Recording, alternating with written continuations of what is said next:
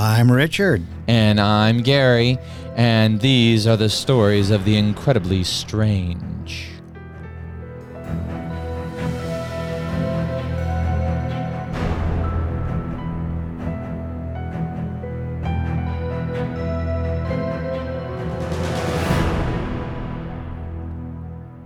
Welcome back to all of our listeners from around the world.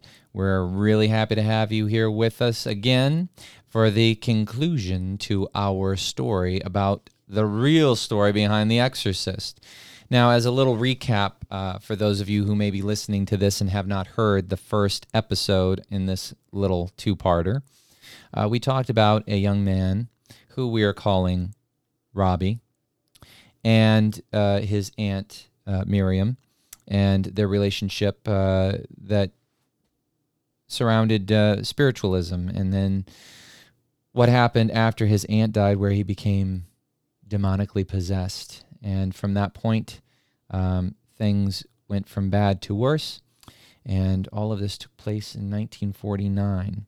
So when we last left off, young Robbie had a moment of relief during one of the exorcism sessions, and said that the spirit had left his body and that he was free from all of this. But this was not the end of the story. Right, and Robbie was 13 years old at the time. He and his family lived in Maryland, but this exorcism was now taking place in St. Louis, Missouri. Right. St. Louis, Missouri, where there were family relatives that they were staying with. Exactly. And the mother had taken him there first, and then the father showed up later when things had progressively gotten worse. So, getting back into the story.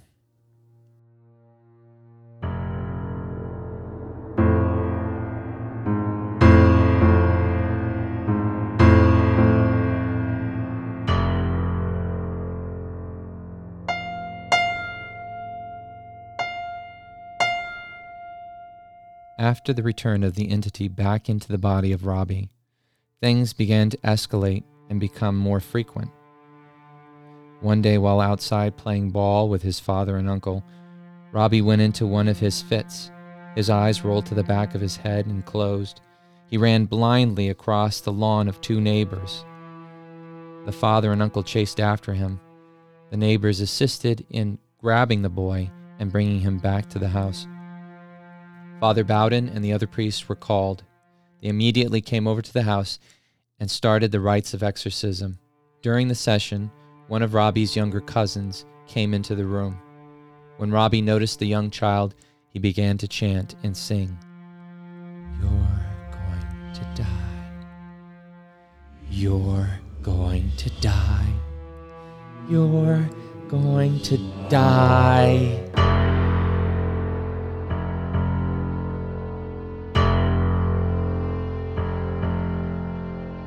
April 1st, 1949. The decision was made to baptize Robbie and convert him to Catholicism. Robbie and 5 family members left the home of the aunt and uncle to go to the college church for the baptism. During the car ride, Robbie said that he felt a strange sensation come over him. His feet were hot and cold at the same time. He went into another spell. He announced in the car in a demonic voice, "So you're going to baptize me? And you think you'll drive me out with Holy Communion?" Robbie then lunged at his uncle, who was driving. He snatched at the steering wheel, trying to force the car off the road. Robbie's uncle had to pull off to the curb. It took him and Robbie's father to subdue the boy and move him to the back seat. The aunt took over and drove the rest of the way to the rectory, where the father and the uncle and several priests dragged him from the car and into the building. It should also be mentioned that during the events in the car, the radio, which had been playing pleasant music, all of a sudden began to experience technical difficulties during the entire time Robbie was having his fit in the car. The strange phenomena did not stop until Robbie had been removed out of the car, at which point the signal to the radio returned to normal. Once inside of the church, the baptism ceremony began. However, Robbie was unable to complete his prayers, and every time a communion wafer was placed in his mouth, he spit it out in disgust. It took many hours before they were able to complete the baptism, at which point Robbie was finally able to accept the communion wafer and was able to complete all of his prayers.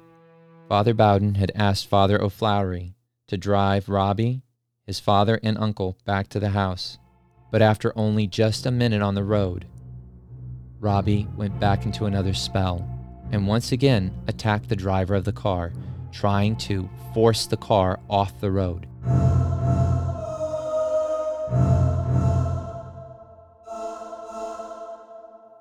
April 11th, 1949. Robbie's mother had to be taken to a physician because of stress-related problems. The family agreed that Robbie would need to be moved out of the home, not just for their safety, but also for his.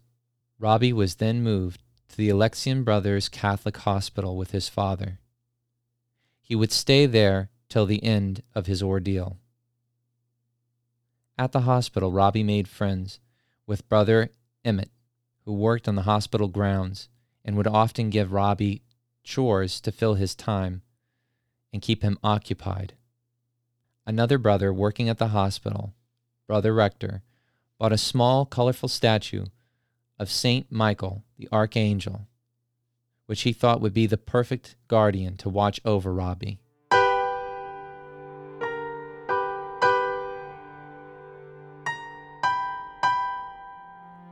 April 18th, 1949. The exorcisms were more and more dangerous each and every day. During the final exorcism, Robbie cussed and used foul language at the priests.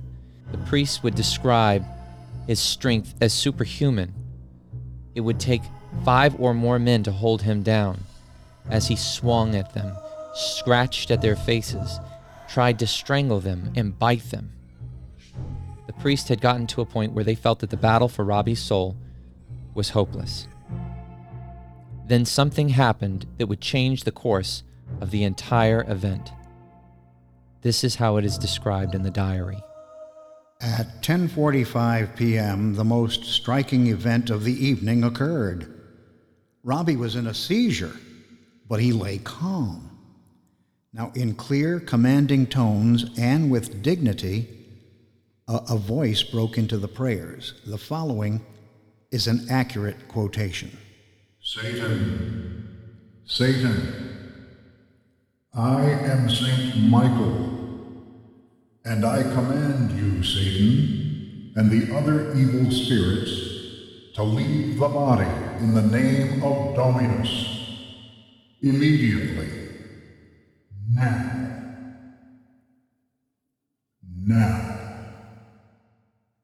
After coming to, the priest asked Robbie what had happened. They asked him to describe it in detail. Robbie described seeing the angel Michael fighting the devil and 10 of his minions inside of his body. Michael was dressed in cloak that resembled scales. In his hand, he held a curvy sword that was set ablaze. He fought the devil and the minions back down into the cave that they came out of and locked the gate, keeping them out of his soul forever. He said that Michael turned to him and in clear words said, Domini. And then he was gone. At the end of the exorcism, the priest described Robbie as being so calm and peaceful, more calm and peaceful than he had been the entire 4 months of the exorcism. The boy was safe, and his soul had truly been saved.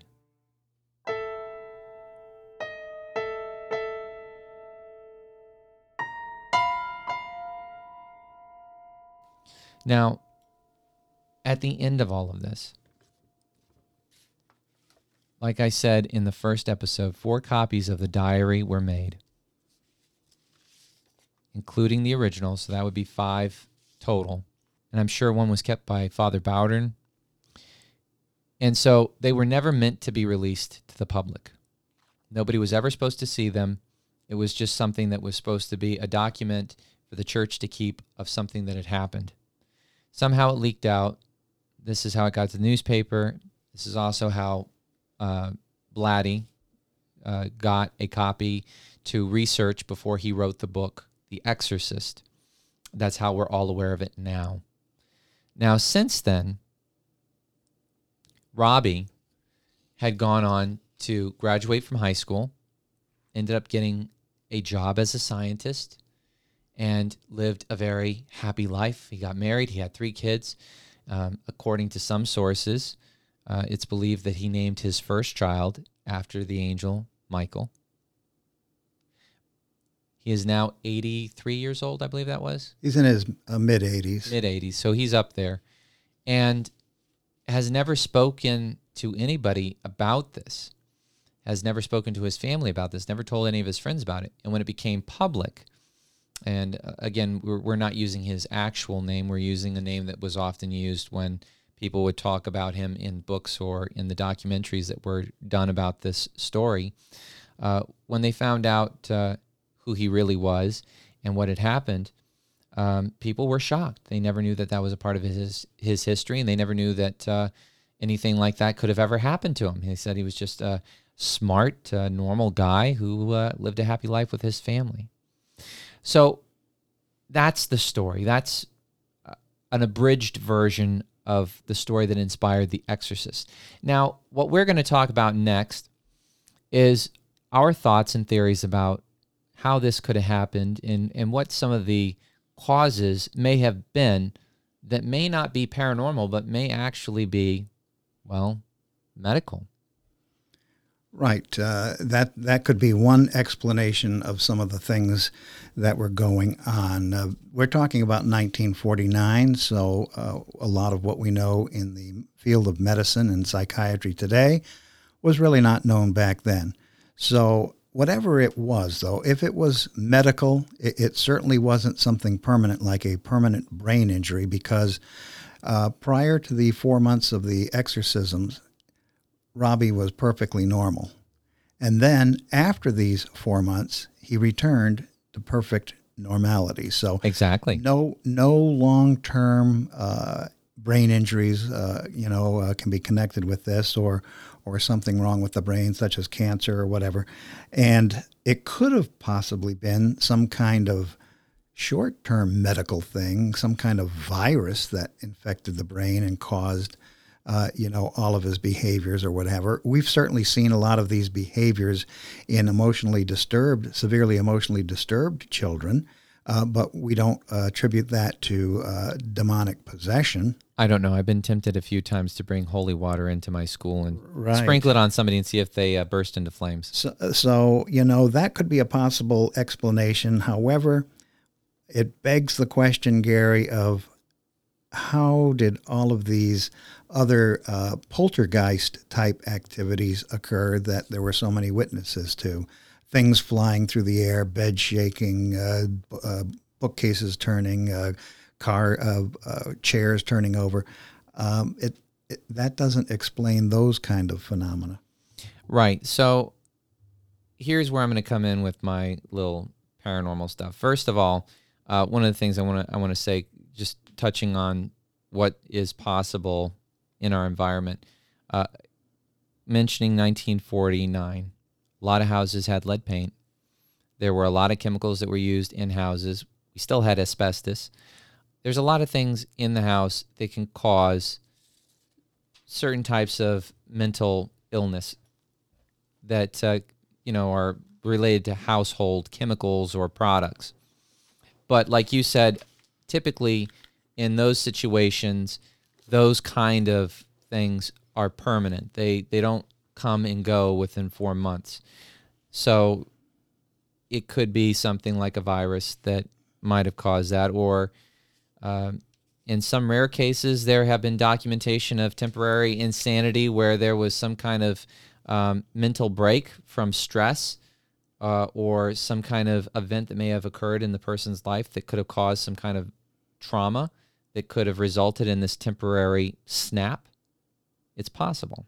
Well, when this whole story first started, they were hearing these little noises in the house, assumed that an animal had gotten trapped in the walls.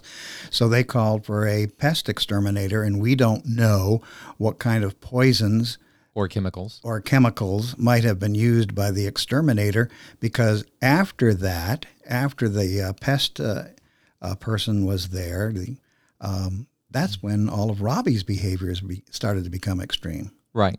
So that's one explanation. So now let's go over to the paranormal. Nobody is aware because we don't talk about this, but I happen to have a certificate that I received from Flamel College in paranormal investigation. Very proud of that. It was the best, what was it, $40 I spent? Yeah. Hey, listen, I have a card in my wallet, so I can be proud of that little card that I have.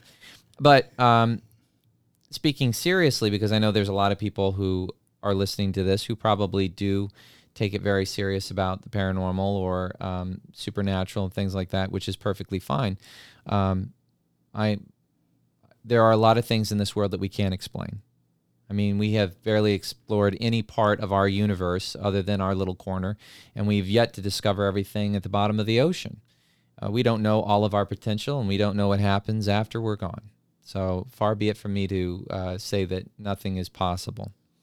But let's talk a little bit about the paranormal. Now, when we started researching this story, I automatically started thinking back to some of the cases that they had in the class involving poltergeist activity. Poltergeist activity, for most people who don't know, poltergeist it's a German word for mischievous ghost, I believe is what it means. So playful ghosts. But typically in situations with poltergeist, it's not necessarily something that has to do with a ghost. It's more of psychic phenomena. It usually occurs around people who are adolescents or emerging adults. So that would be anywhere from the ages of 12 to 18. In some rare cases, adults from the ages of 18 to 26. But these people are experiencing stress in their life. They're experiencing trauma. They're unhappy with how things are going. And so whenever this person is around, bizarre things happen, like things moving, lights, things with radios or other electrical type things. If it only surrounds this person, if the person's not there, nothing happens. And it doesn't last forever. It's usually a short period of time until the person's over whatever stress is occurring in their life, then it disappears. So when we're talking about somebody who's 13 years old, who has just lost a beloved aunt that they greatly care for, then you could start to suspect, if we're going to talk about the paranormal, a poltergeist type event. And I might remind you that the entire family was into some of these spiritualist type things. Right. They were into spiritualist type things. But again, when we're talking about poltergeist, most often when people talk about poltergeist, we're talking about something that is more a psychic phenomena and less ghosts. Now, if we're going to talk about the ghost end of it, I remember very vividly when we were doing the course that one of the things they talk about is not messing around with Ouija boards, because Ouija boards open up the window of possibility for things to come in that you don't want to come in. And so there's that.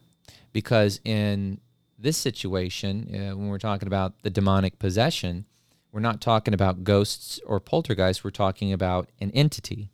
An entity is anything that is not living or dead. It is a presence or something that was never human to begin with, such as the devil or demons. But angels can also be an entity too. But I'm guessing in Robbie's case, it was not an angel, because I'm pretty sure an angel wouldn't do all of the horrible things that he did. So we're looking at something that would have been more of an entity. if we're talking about that end of it. And the possibility of messing around with Ouija boards and trying to contact something, inviting something into the home that doesn't belong there. A lot of times they'll refer to that as an unwanted something, entity or spirit that is pretending to be a familiar family member or loved one that the person is trying to contact. And by acknowledging that spirit and allowing it to come in, you've opened the door to something you don't want.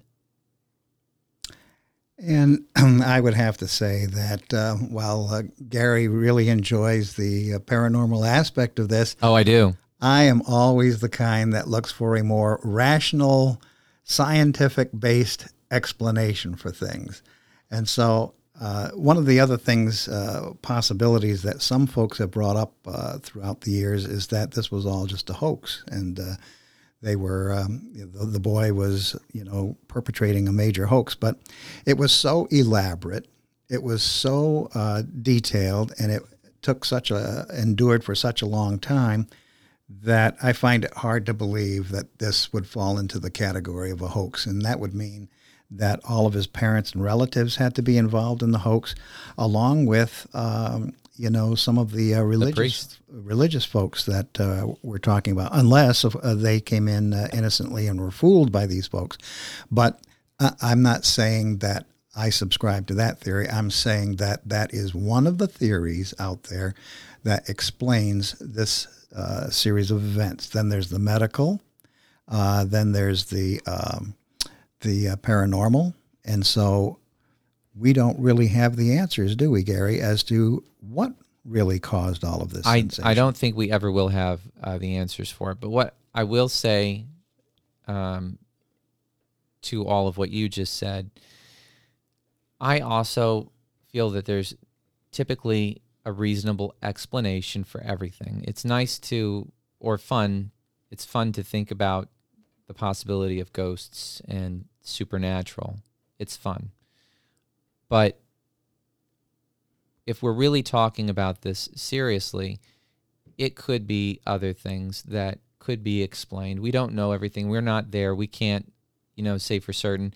And eyewitness testimony sometimes is not always as accurate down the road years later when people are trying to remember certain key facts, or if something happened and the person who's recording the notes wasn't there and they're trying to remember everything, especially when everything's already heightened as is, trying to remember specific details and giving them clearly and accurately to the person who's writing them down.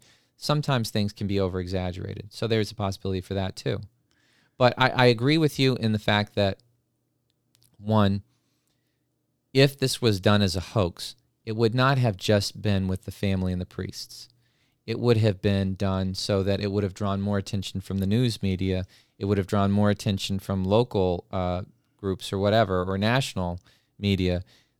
They wanted to keep this private for a reason. Everybody connected with this story wanted it private. Wanted it private. Nobody wanted it to ever see the light of day. It came out by accident. By accident. And here's the other thing, too. The number of witnesses that saw the happenings is more than just 2 or 3 people. We're talking about 7 priests. We're talking about, what was it? I said 4 uncles. I believe there was aunts. about 40 folks in all when everything was said and done. So you have about 40 people who witnessed similar occurrences, experienced things that could not be explained. They were terrorized for 4 months. And as quickly as it came, it left. And it was done with. It just doesn't make sense. I don't think we'll ever have all of the answers. And I know that the gentleman who we've been talking about this whole time, he's never really expressed any interest at all, has refused to do any kind of interview or any kind of personal story of his own. He has completely blocked that out of his life. That doesn't sound like, to me, somebody who wants to profit from something. Right. This is somebody who wants it to go away. Yeah. And I think the best way to wrap up our final episode in this story, incredibly strange story, is to find out what happened to all of the main characters in our story. Please. Well, we know William Peter Blatty did quite well because he had a very successful book, followed up by a very successful movie, followed by a remake, followed by documentaries. So He did all right. I think he made a few coins. He did all right. When he first came across this story, it was called something quite different. It was called Mount Rainier exorcism, because that's a little place in Maryland where it first started. Yeah. So Blatty did okay. Now, this is interesting, Gary, and I'm going to step out on a limb here, and I'm going to share with our audience Robbie's real first name. Okay. Robbie's first real name was not Robbie, as we've been referring to him, because Robbie Mannheim is the alias that is most closely associated with him in all of the different writings. But the youngster who in real life experienced this, his first name was Ronald. And so William Peter Blatty had a great sense of humor. He wanted his movie not to identify the real person, so instead of a 13-year-old boy in his movie and book, he talked about a 12-year-old girl.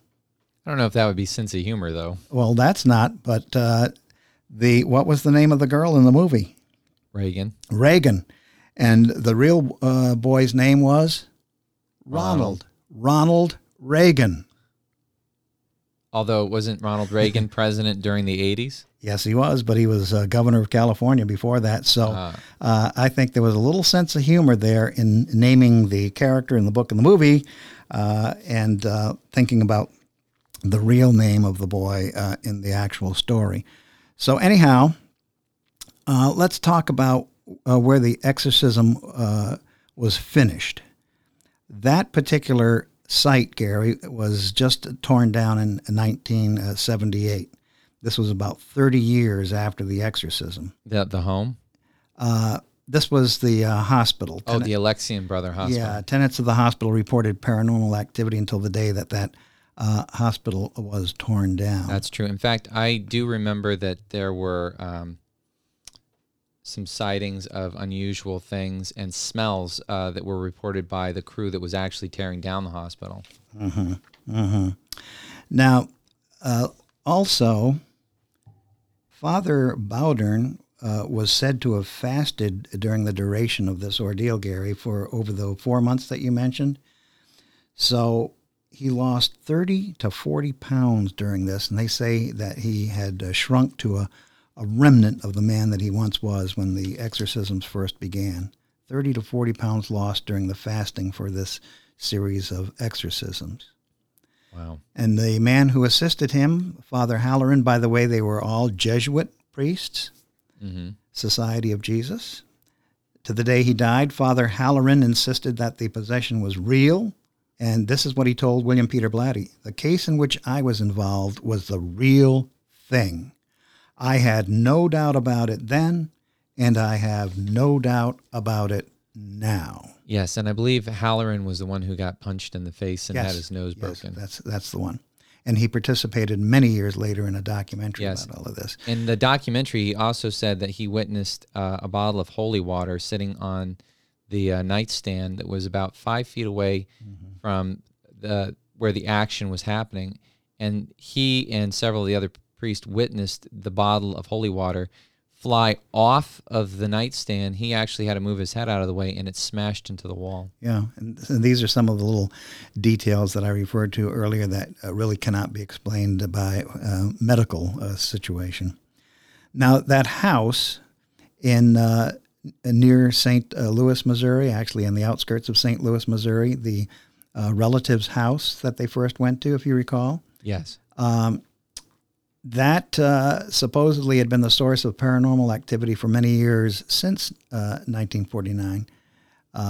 One neighbor said that the home was eerily cold and drafty, and but the latest owner, who purchased the place in 2016, he said he hasn't experienced anything, not a thing out of the ordinary in that house, and And with a little sense of humor, he said, it's probably because it was blessed so many times that it's probably the safest home in all of St. Louis. Oh, that makes sense. Now, here's a recent update, too. An exorcism was conducted in that home for live TV in October of 2015. Now, the Catholic Archdiocese of St. Louis absolutely condemned the TV show. Sure, I can understand why. And this is what they said. Exorcism can only be done with the authority of the Archbishop. It is not entertainment. Exorcism is serious business and potentially dangerous. Absolutely.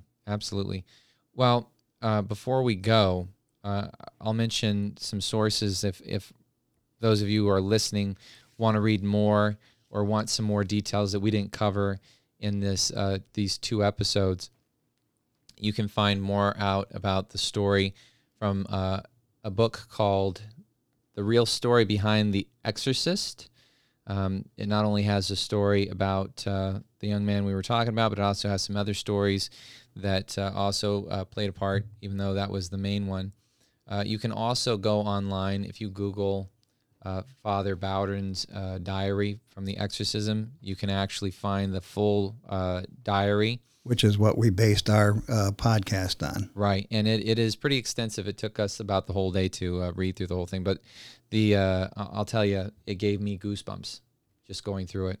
And then the last thing, if you're really interested, you can check out, it's on Netflix right now. It's The Devil and Father Amorth, which was a documentary done by William Friedkin, the director of The Exorcist, in which he was actually allowed to participate by himself and the priest in an actual exorcism. He was the only one allowed in with a camera to film the events of an actual exorcism.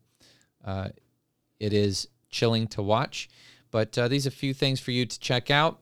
And I tell you what, we'll leave the final decision up to you as to whether or not this was real, if it was psychological, or if it was just a young 13-year-old boy who got himself in a little bit too deep and just kind of continued with this idea that he may have been possessed, maybe for a little bit of attention. We'll never know. All right, but as for this episode, we're going to bring it to an end. And just to remind you, I'm Richard. And I'm Gary, and this was an incredible story.